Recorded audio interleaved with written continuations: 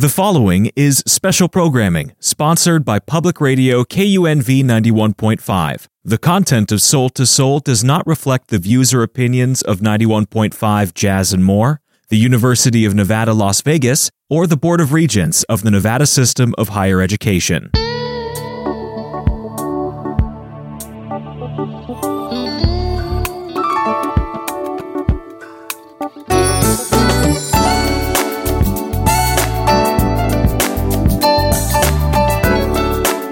Good morning. Good morning. How are you? Fantastic. This is Soul to Soul, universal ideas for a brighter tomorrow.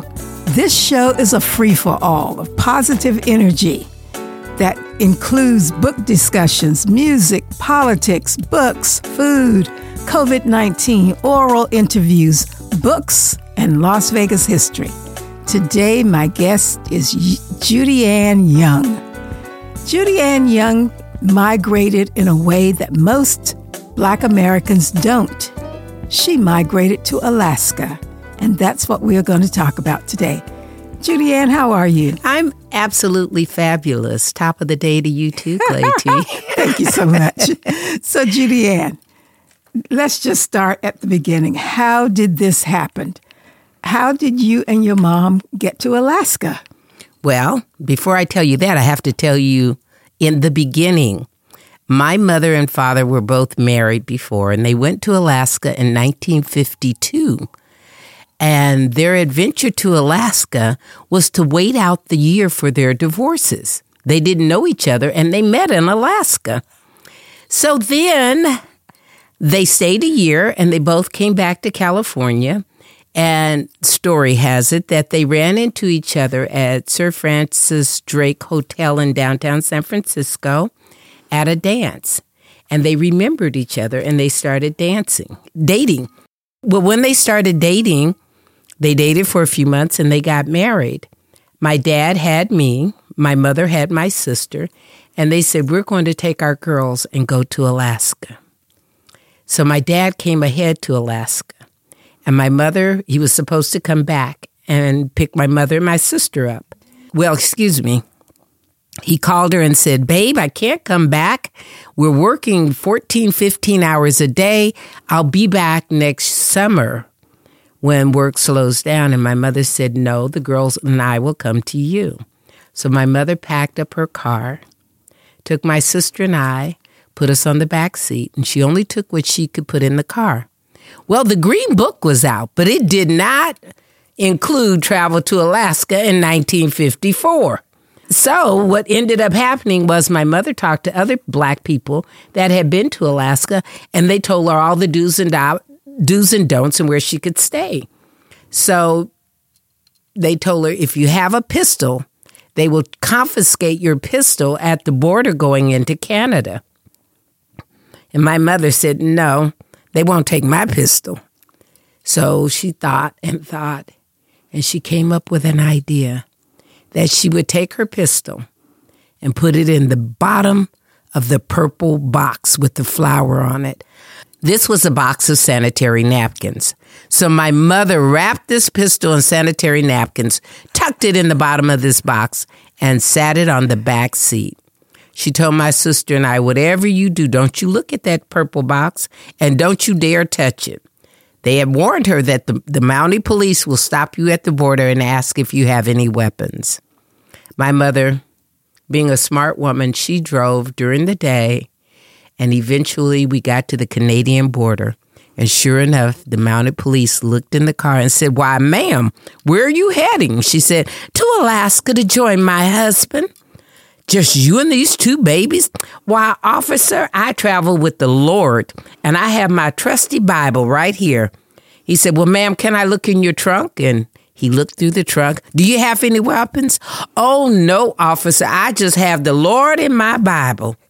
And he glanced in the back seat, and my sister and I were staring straight ahead. We could see him looking at the purple box, and we dared not look over. My mother didn't turn around, but I could feel her eyes on us. And he said, oh, okay. And we drove into Canada. Soon as we got away from that Canadian border, my mother turned around, unpacked her pistol out of that purple box, and she stuck it under the pages in the middle of her Bible on the front seat. And we drove. It took us 8 days. And my mother later said, when they asked her, Bertha, how did you get to Alaska? She said, honey, I had a tattered cookbook, my Bible, and my pistol. If the Bible didn't stop him, the Lord didn't get him, that Smith & Wesson would. And that's how we got to Alaska. 8 days from where? San Francisco, California. And you were going to what city in Alaska? Anchorage, Alaska. Okay. And we arrived, and my daddy was never so glad to see us as he was when we finally arrived in Anchorage. And it was quite the experience. So tell me what kind of work your father was doing. My dad was a cement mason, and my mother was not formally educated, so she worked as a housekeeper and a cook. So that old cookbook she took with her of all of her special recipes allowed her to go to work right away. And that's what she had done when she lived in Alaska and met my dad the first time around. And my mother took on clients where she cleaned her house 1 day a week. And eventually she ended up with Davis Janitorial Service. And my dad continued to work construction until he went to work for the borough. We didn't have a county there. We had a borough as a sanitation engineer. Back then, it was a garbage man. Wonderful. So tell me, what was it like for you and your sister? Tell me about the weather. Tell me about going to school. What were the changes? Well, because I had no prior school experience, it was all I knew. And there were very few black children. I remember my first grade teacher, Mrs. Drummond, and there was a little black boy in my class. I didn't have a lot of experience of any sort, so it was the only thing I knew was to be that lone black face in a sea of whiteness.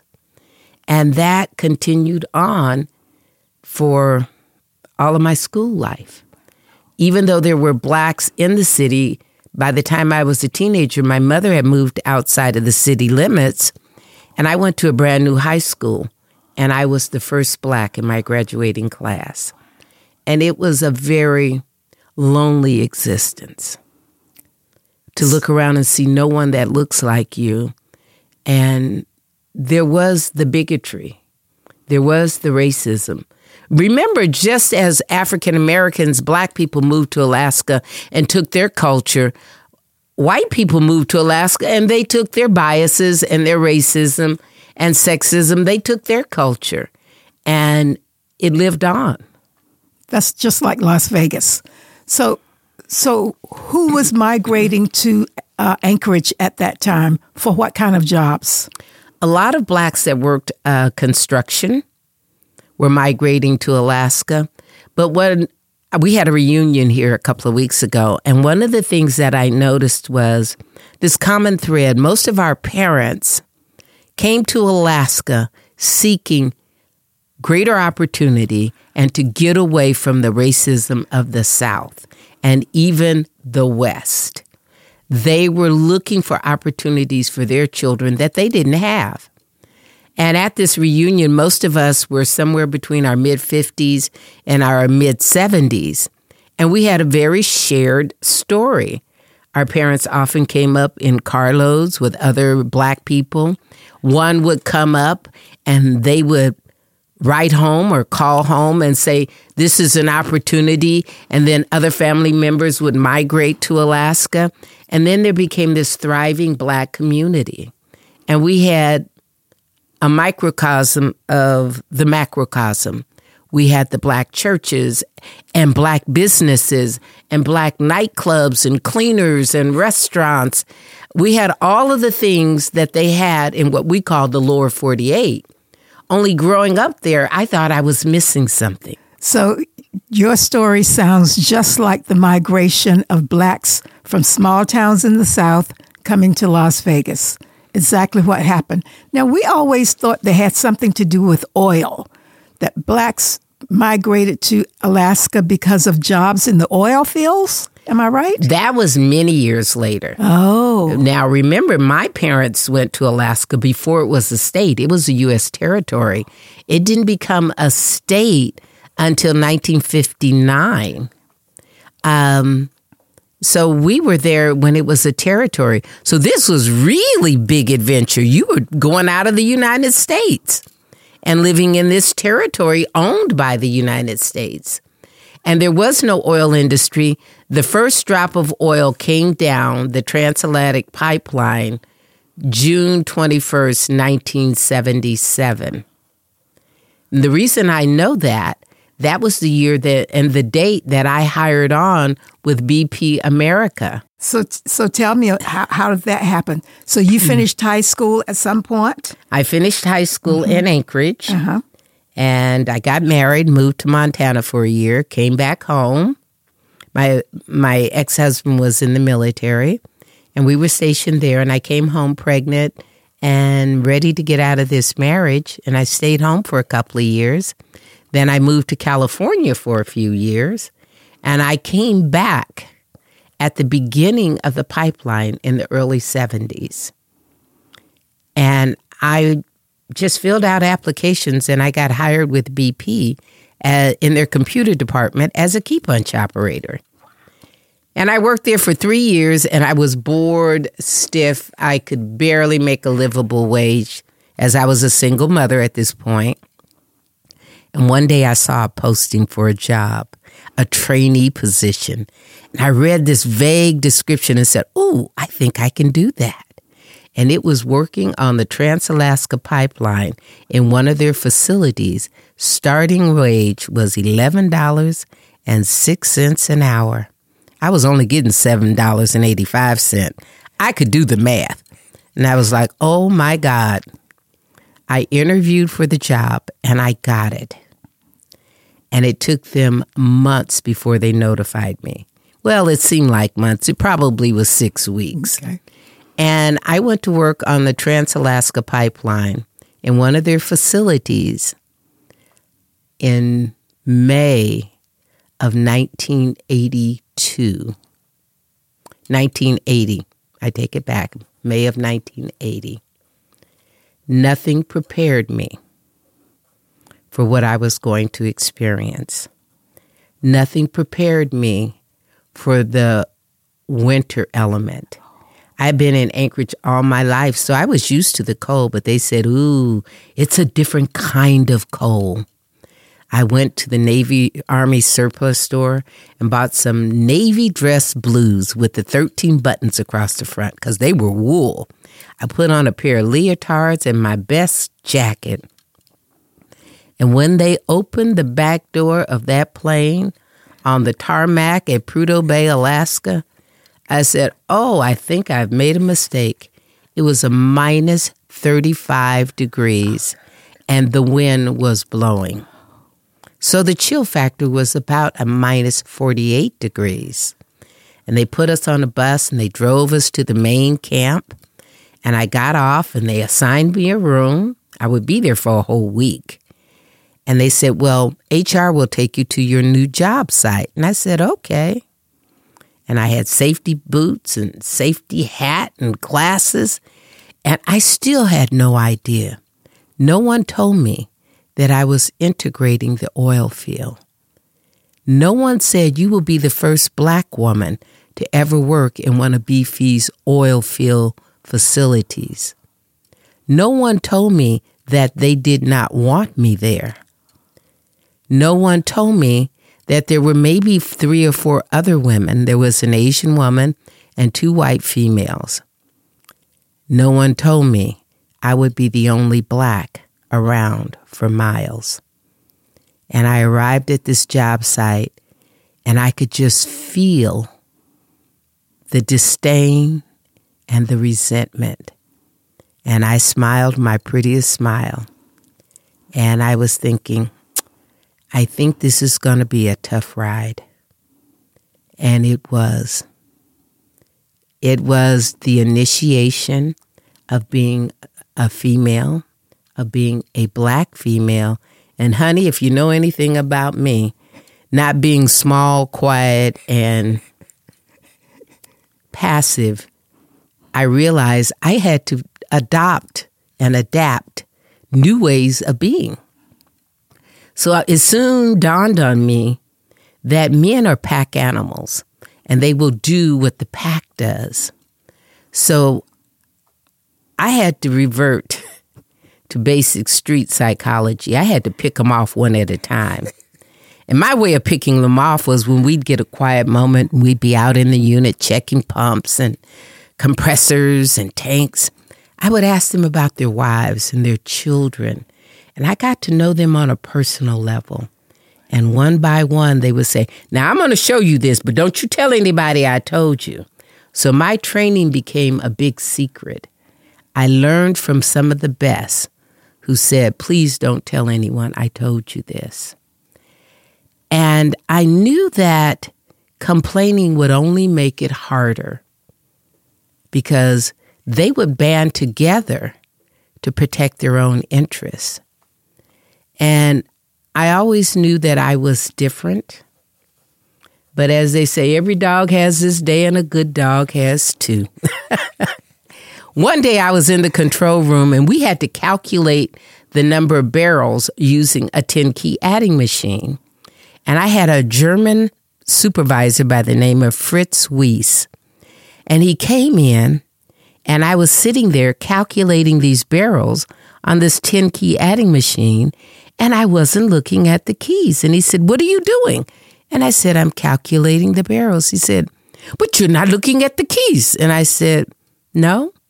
I said, I came out of the computer department. I know how to operate these keys. He said, oh. Shortly thereafter, they computerized the oil industry. And I was the only one with a computer background. And apparently they had a supervisors meeting to discuss who would they train to train the other technicians to operate this computerized system. And Fritz Weiss said, I have the perfect girl for my job. She came out of the computer department. And that launched me into training. And now the shoe was on the other foot. It was my wheelhouse. And I had to really check my ego to not do to them what they had done to me. And sometimes revenge is really sweet, especially if you're humble with it. I was patient and kind, and I would repeat myself over and over again until they understood not to fear the keyboard. And from there, I went into the training department because OSHA, I was training them to operate this system, and OSHA came out with new guidelines, and they tasked me with creating new training systems and brought technicians in. And I went from a hard hat to a desk and a computer. And that was the rest of my career there. Tell me about the other women. How did they fare? The other women did okay. It was unique in that there were 3 processing facilities, and we all worked on different shifts and different facilities. So we would only see each other in passing. And they were all in survival mode also. There was one Asian girl who did well, and there were 3 white females. Well, I was different. As someone said, I was more like a unicorn. What I realized is white men knew how to deal with white women because they had wives. They weren't prepared for me. They weren't prepared for a black woman. And I only realized this when a gentleman by the name of Jack Pugh said to me one day, he looked up as if he was seeing me for the first time, and he said, you know, I'd never talked to a black woman until I met you. And I said, well, what do you think? He said, you all are basically the same. I said, well, yeah, that's life. People are pretty much the same. So I need to talk just a little more about the weather. So that minus 40-degree weather. Yes. Was that the norm when you were in that area working? It could be the norm during the winter. See, the Trans-Alaska Pipeline is above the Arctic Circle. Oh, God. You're up there, the Arctic Ocean. Oh, yeah. It is cold. It's extremely dry. The water molecules are frozen. So it's so dry, you can't even make a snowball or a snowman. It's like sand. And we would have whiteouts, and this white snow would blow, and you couldn't see the highway. And you had these big floodlights on the side of your heavy-duty pickup trucks that you would shine so you could see the reflectors along the roadway. And then they had big snow movers, graders that would come and move the snow. And oftentimes we would have to drive in this whiteout to get back to the base camp where we lived. And it was a harrowing experience. Once I got caught in a whiteout, and I was following the truck in front of me, and his taillights disappeared, and I drove off into the tundra, and the wind was blowing, and I had a two-way radio. And they said, whatever you do, don't get out of the truck. The truck had stalled and died, and everything I had in me was fear-driven. And they said, where are you? And I couldn't tell them because I couldn't see any of the landmarks on the side of the road. But I did tell them, if you don't find me soon, it won't be hard. I was a smoker at the time. I will ignite this truck. No, don't do that. Stay in the truck. We'll find you. And sure enough, they sent a grader out, and they found me. And I was never so grateful to be found in this whiteout and to realize that many times I was at the edge, but I had to believe that something was going to happen to save me, and it always did. Wow! So it was usual to get stuck in a weather situation where you had to stay at the work site because the people that were relieving you couldn't get to you, and you couldn't get back.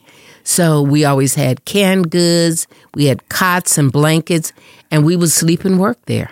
So tell me about the other parts of life. I want to know about the spiritual life, and I want to know about entertainment, what you did for recreation. So start with the spiritual life.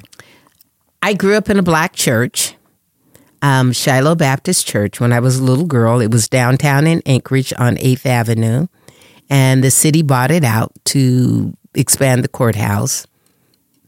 And then my mother and father went to another black church, and that was where we saw other black people. And that became a treat every week to go to church. You would have a totally black experience. But I thought I was missing something because I didn't have anything to compare it to. It was the same white Jesus hanging up in the church, the same baptismal pool, the same threat that if you don't do good, God is going to punish you. And I was questioning, well, how am I going to have a relationship with a God that's waiting on me to do wrong so he can punish me? That doesn't sound very good. It just didn't work for me. And I began to ask questions. Well, what's the difference between Jesus Christ and the Holy Spirit and God? And it's just too many players in this game. So I was like, One day I went to a church with someone that I had met. And I went in and they were singing this song. How could anyone ever tell you you're anything less than beautiful? How could anyone ever tell you you're anything less than whole? How could anyone ever tell you that your loving isn't a miracle? And I said, yes, I like this. It was life-affirming. It was supportive. It gave me a relationship with God that said, you know what? Life is aligned for your highest and greatest good. God wants the absolute best for you. And I was like, oh, this is my kind of God. I like this guy. Sign me up. And that was my spiritual growth. But I had taken a few workshops, and I had met Louise Hay, who had come to Alaska. And I was like, oh, there are other options. And as they say, when the student is ready, the teacher will appear. And then I read a book called The Game of Life and How to Play It. And it opened my eyes.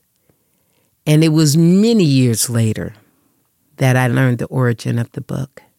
So the way I met Judy Ann is because we attend that church that she just described. Okay, so Judy Ann, tell me about entertainment, about recreation, because most of us think of Alaska as a very stark place. Oh, no. So, okay, good. No. Change our minds. I grew up, there were black nightclubs. There was the Club Oasis, the Mermaid Lounge, the Backstreet, the Broken Mirror, the Brief Encounter, the Starlight Lounge. There were all of these nightclubs that were owned by blacks. And my parents went to these clubs, and when I became of age or close to age, Alaska was wide open. There were, the clubs didn't close. They closed at 5 a.m, only to clean them and open back up. There were there were no restrictions. There were ladies of the evening. There were bands. Quincy Jones came there. A number of Etta James came there. A number of entertainers came to Alaska because they were curious. So we had entertainment. We had MC Hammer even came to Alaska. We had entertainment. We had nightclubs. They had party houses and after-hour joints where people would go and sit and indulge in some illegal activities. But there was a thriving nightlife. There were restaurants. At one time, my mother had a restaurant called the Little Savoy. There were restaurants. There were nightclubs. There was a cleaners. There was a newspaper. There was an infrastructure that supported who we are. We brought all of our creativity with us. Miss Dickerson, the first black female to be licensed to practice law in the state of Alaska, was one of our neighbors. And there was a black dentist. There were blacks that were doing things. The difference is our community was so small. We weren't separated by classes. The professional blacks and the unprofessional. Mm-hmm. We had to stick together. And we became extended family to each other because a lot of us didn't have aunts and uncles. So our mother's friends became our aunts and uncles. We had nightlife. Growing up, I rode snow machines. I was just talking to a girlfriend of mine. We had 2 of the first ski-doos that they sold in Alaska. And you could get on it, and they had the skis on the bottom, and we could ride forever all day long. And then they came out with mini bikes, and we were riding mini bikes during the summer, snow machines during the winter. We were ice skating. We did all of these outdoor activities, and then we did crafts because when it was cold in the winter, my mother was a seamstress. She did crafts. So we couldn't just run to the grocery store. We put up vegetables during the summer. So I learned to can vegetables and cook because I never saw a McDonald's until I was an adult. Wow. And I moved out of Alaska. You're very smart. So we're going to finish by telling me about this oral history project that you'd like to do. Well, what happened is, like I told Clay T earlier, I had some friends in for a reunion of blacks in Alaska, the kids that grew up there. And it was also the renewal of wedding vows, and the bride was late. So I had to entertain them. And I began to tell these stories.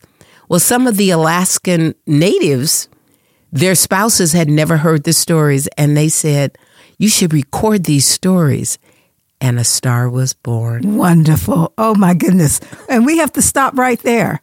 So this is Soul to Soul with ideas for a brighter tomorrow. So this show is a free-for-all of positive energy. Thank you for joining me.